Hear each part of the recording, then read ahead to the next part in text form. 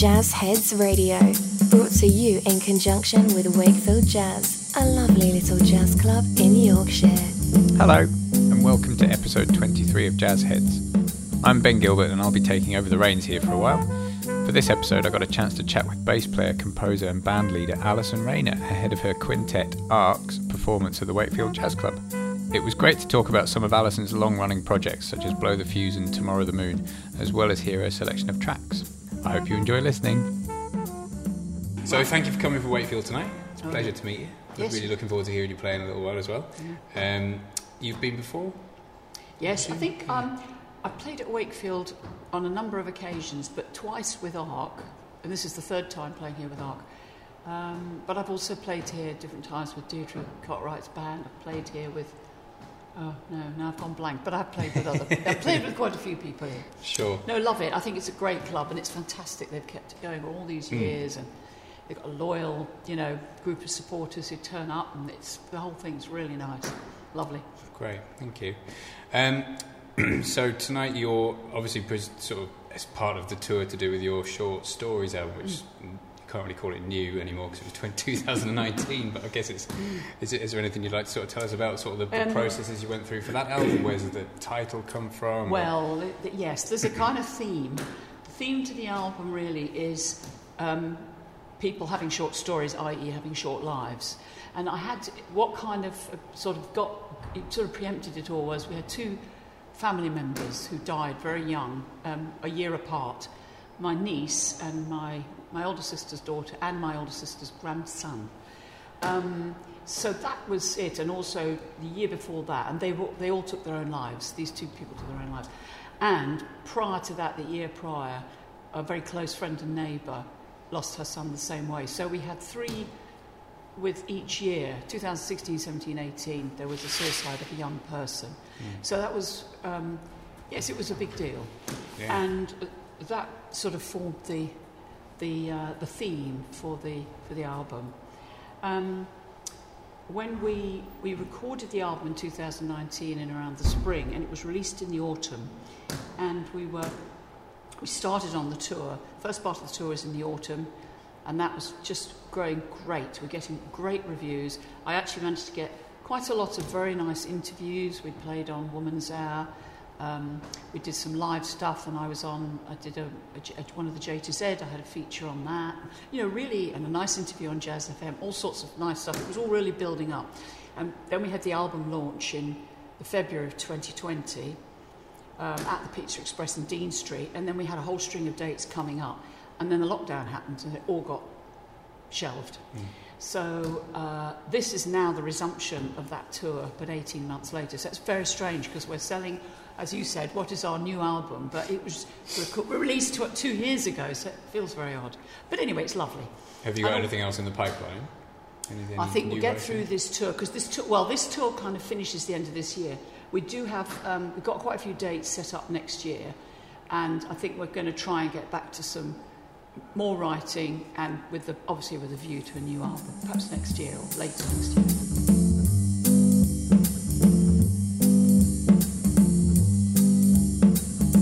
One of your early sort of projects, I suppose, is the Blow the Fuse. Jack, can we call it a club night, or yeah? It is a club night as well as other things. Deirdre, the guitarist, Deirdre Cartwright and I played in a group called the Guest Stars in the 1980s. And when that ended, which was about 1988, 89, we'd been away touring for quite a number of years, and you kind of think, oh, we'll be really busy, there'll be lots of stuff to do. But no, in fact, there wasn't, because when you've been away, nobody thinks about you anymore, So, and I saw Mike Stern playing in New York at the 55 Bar, and he was somebody with a very high profile here who would play concert halls, and yet at his hometown he played a little club gig. And I came back and told Deirdre about it. She said, oh, that's what we should do. We should start a club night. So that's how it started, with a club night. So that was 1989, so it's been running for a very long time. But subsequently we made a record label. We've released about 13 or 14 albums on our record label.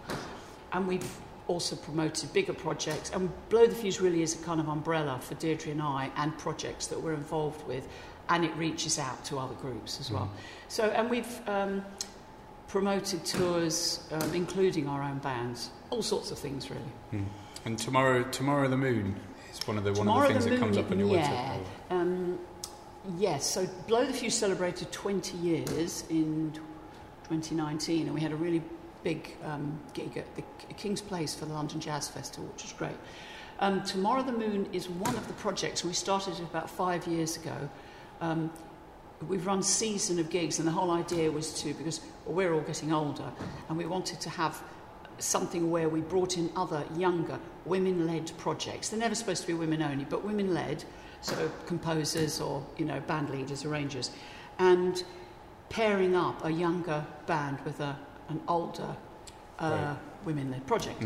So of course when we started, we didn't really know a lot of the younger musicians, but we have lots of friends who teach in the conservatoires, the music colleges, so I kind of got in touch with them, and we've been able to put on all sorts of stuff. And I mean, we put people that we put on early on, people like Yaz Ahmed, Laura Jerd, Nubaya Garcia, all sorts of people. Yeah, really nice. So they did early gigs. Camilla George, all sorts of people did an early gig. They may or may not have actually played at the Vortex. They're often put on at the Vortex. We're in Stoke Newington, so we put on things like that. So yeah, that's been fantastic, and it's been great because what it does is it brings a different generation. It makes you aware of what the other generation is doing, and also brings audiences together. So it's been really vitally important for the really future of jazz, isn't it? Dead right. Dead right. So, what's your first track? Well, you asked about a track that had been something that got me interested in jazz. Yes. And I think, the one thing that came to mind straight away was Jaco Pastorius. I started playing bass guitar in the mid-70s, so 75, 76. And just around that time, Jaco Pastorius, I first read about Jaco Pastorius and Melody Maker, which at that point was a really influential paper, and it had a jazz section in it. I wasn't actually into jazz, but I read this piece about how he was the most amazing bass guitarist, and he'd released a solo album. As it turned out, that year he released his solo album. He joined Weather Report. He recorded Bright Size Life with Pat Metheny, and he recorded, I don't think it might have been Hejira with Joni Mitchell. I'd never heard anything like it. I bought the album in the record shop near where I lived on the day it came out, and I took it home and I put it on my record player, and I just kind of sat there going, my God, I've been playing bass for about a month and a half or something, and I thought, oh my God, this is something else. And on that album, I think it's just called Jaco Pastorius, I don't think it's got a title, it's 1976, and one of the tracks he did, it's a whole mixture of stuff, some of it was quite soul-y. One of my favourite tracks is Portrait of Tracy, which is absolutely beautiful and full of harmonics. And that was one of his own compositions. But I think the piece that really kind of got me into looking into jazz and going back and hearing where stuff came from was Donna Lee. When I first heard it, I couldn't work out quite how it worked, because I assumed that the tune came in on the first beat of the bar. And because it was congas accompanying and nobody's actually marking out the chords, I couldn't quite figure it out. For ages, I thought that Donna Lee started on the first bit, diddly-diddly-diddly, like that. And then I realised eventually that, of course, it's on the third beat of the bar, and it shifts it completely. And when you know that, it suddenly becomes something different. But anyway, the amazing thing was, for me, learning a bit about Charlie Parker, and then also when I listened more to people like Pat Metheny later, all these people were talking about people who'd come before, and that sent me back. And I think it happens to a lot of musicians. Get interested in jazz through something that feels contemporary. You end up going backwards and learning about what came before, what influenced them.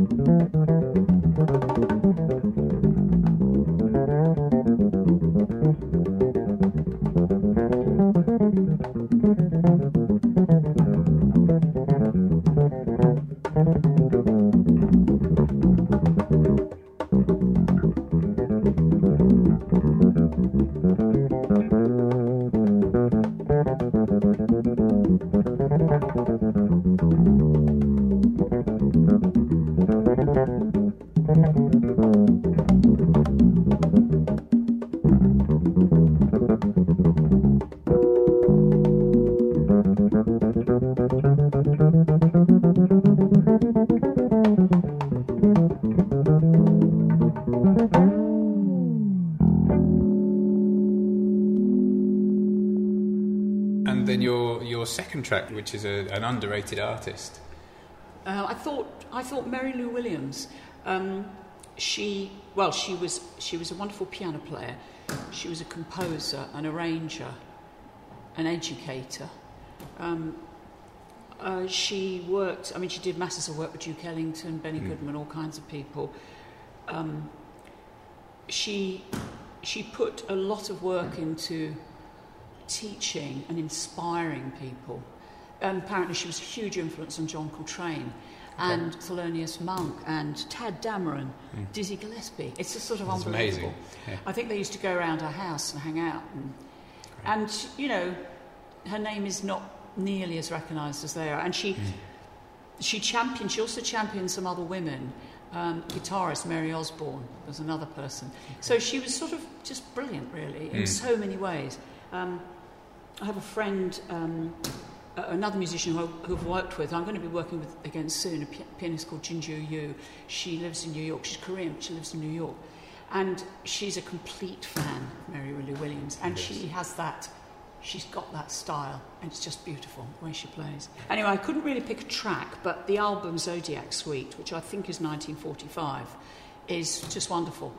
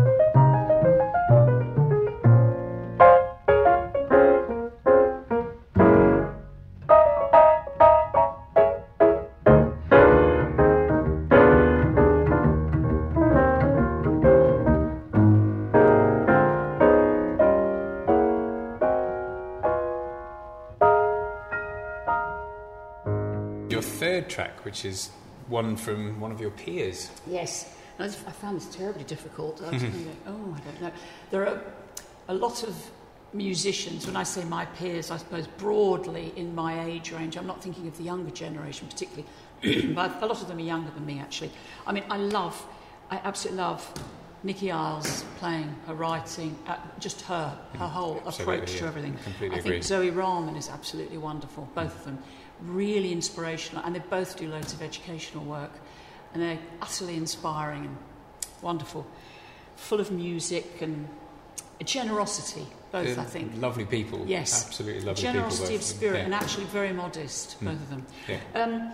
For actual tracks, I thought, well, I feel like I must mention I've got two women in my band. They didn't have to be women, by the way, it just happened that quite a lot of these people are.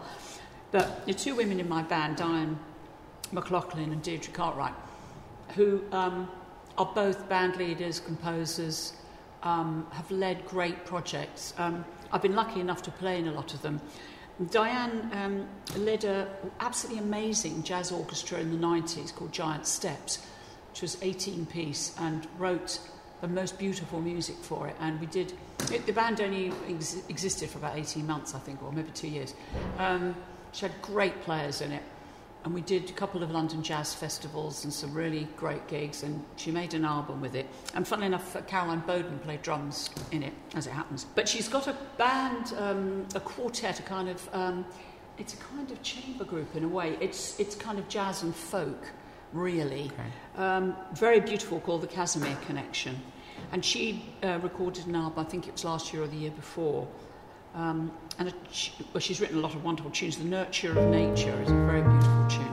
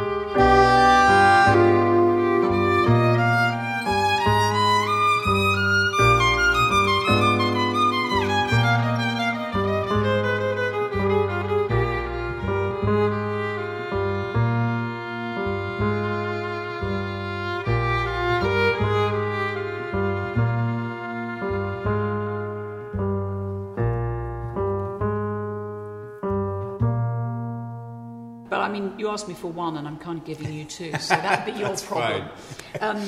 Deirdre's band, Deirdre Cartwright, I've played in pretty much all of her bands, most of her projects. I think one of the albums I particularly like is it was an album that was sort of recorded by accident, which sometimes the best things are.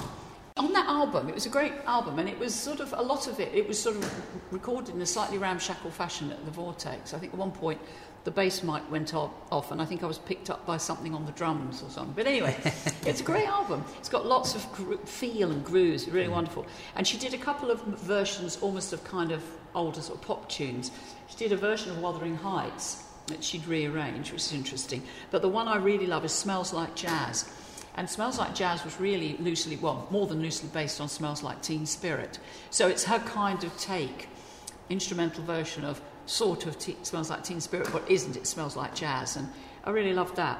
Thank you so much. Oh, you're very welcome. Thank you. We're really looking forward to hearing your band play tonight. Can't wait. Thank you very much. Enjoy it. Hope it goes really well. Cheers. Thank you for coming from Wakefield, and thank you for taking the time to talk to us. No, thank you, Ben. Thanks very much.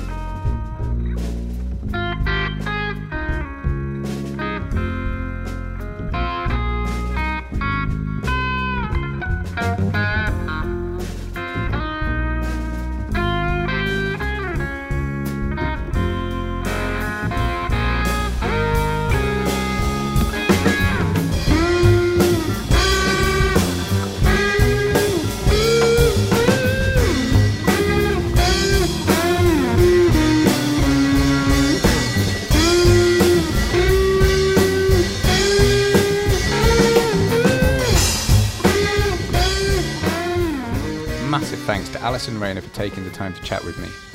For more about ARC and her other work, please visit alisonrayner.com, or you can follow her on Twitter at Alison_Rayner, or find her on Facebook and Instagram. The tracks you've been listening to were Donna Lee from the 1976 album Jaco Pastorius, Virgo by Mary Lou Williams from her 1945 album The Zodiac Suite, The Nurture of Nature by the Casimir Connection from the album Cause and Effect, and lastly Smells Like Jazz by the Deirdre Cartwright Group's 2014 album Tune Up, Turn On, Stretch Out. All tracks are available to buy or stream from an abundance of different places. Make sure you search Wakefield Jazz on Facebook, Twitter and Instagram, and subscribe for gig listings and updates, and I'll be back soon with another Jazz Heads episode. Thanks for listening.